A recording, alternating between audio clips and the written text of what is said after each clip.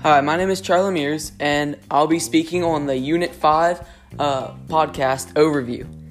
My favorite part of the Unit 5 podcast overview was Terrence farming. I just liked it because I don't really know why. It was just a really cool concept to me that in the really old ago, they could dig into mountains and use all their technologies, and they could make labor-intensive way to farm whenever they normally wouldn't have been able to farm. And it was very smart of them to do that because it greatly increased their crop sizes and their crop yields. The part that I most struggled with was overfishing and biodiversity. I really didn't understand that part because the ocean seems really, really big to me.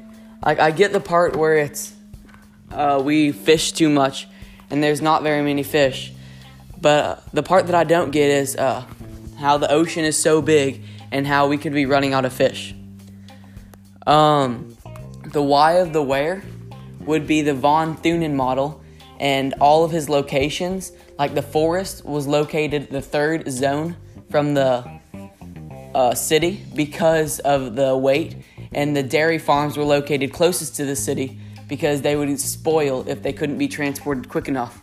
And the last zone was the animals, because the animals didn't need to be transported.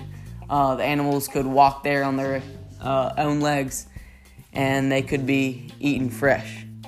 A connection across all three chapters is feeding the world, because in chapter 15 it talks about feeding the world through the sea. In chapter 14 it talks about feeding the world using different innovations. And then chapter 13 it talks about feeding the world using commercial farming. The classroom connection to the chapters would be the food machine video that we watched, which covered all of them except for the chapter 15, which worked on biodiversity and the aquaculture.